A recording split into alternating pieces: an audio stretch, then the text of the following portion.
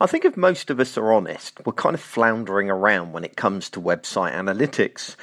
We know they're important, but we're not quite sure what to do with the data we collect. After opening the default dashboards a few times, we give up and don't check the analytics for months at a time.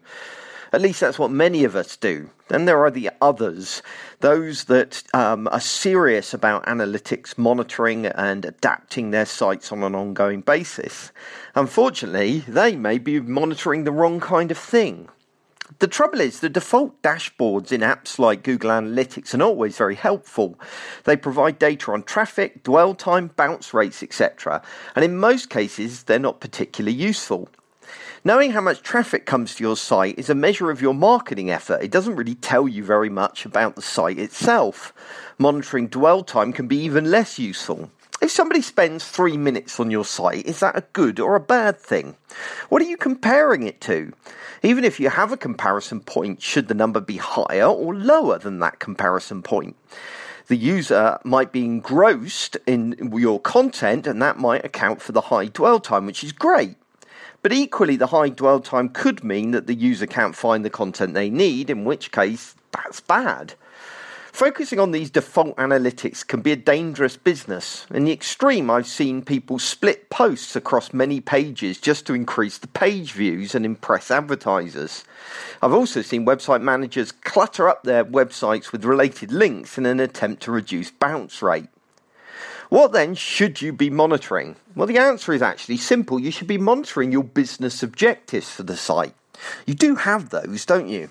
For example, your site, my site exists to generate leads for Headscape and to keep our brand in the minds of potential customers. Yes, I know you thought I blogged out the kindness of my heart. Sorry to shatter your illusions there. I track these two objectives in two ways. I track the number of newsletter sign-ups, and this is the best way of ensuring that people hear from us on a regular basis. I also track the number of people going from Boag World to the Headscape site. Some business objectives are going to be harder to measure than others, but you should still try to measure something.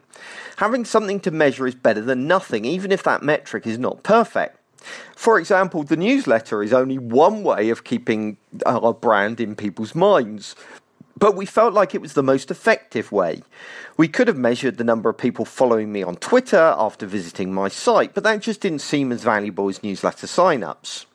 Now you might be wondering why I don't measure both. Why not track newsletter sign-ups and Twitter? It's because I'm pragmatic. I know that the more metrics I measure, the more overwhelmed I'm going to be by the data I would likely receive. The biggest problem with modern analytics, you see, is that you get a glut of data. We can gather so much data that it actually overwhelms us. This is not a problem if you're a professional analytics expert working with you. For example, at Headscape, we have a guy called Chris Scott. But it's a bigger problem if you're facing it all alone. In these cases, I recommend keeping it simple. Only monitor between 2 and 5 metrics to ensure that you're not overwhelmed. They are much quicker to check if you're only measuring a few, and that means you'll do it more often. It's also easier to understand what the metrics are telling you and what changes needs to be made. The key is not the number of metrics you're tracking, but rather the amount that you're checking them. It's easy to forget about analytics. With so much else going on, we can get in the habit of only turning to analytics when we've got to prove a point to a colleague or a client. But regularly checking analytics is important because it ensures that we're improving our site. As you spot a problem in analytics, you can tweak your content or usability to improve the results. In short, checking analytics encourages site evolution. That's why I recommend having somebody who sees it as their job to track analytics. Somebody focused on understanding user behavior and encouraging improvements. They need to incorporate this role as part of their daily routine.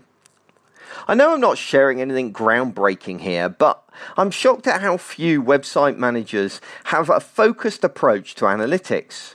If I ask you what goals you were tracking in your analytics, could you actually tell me?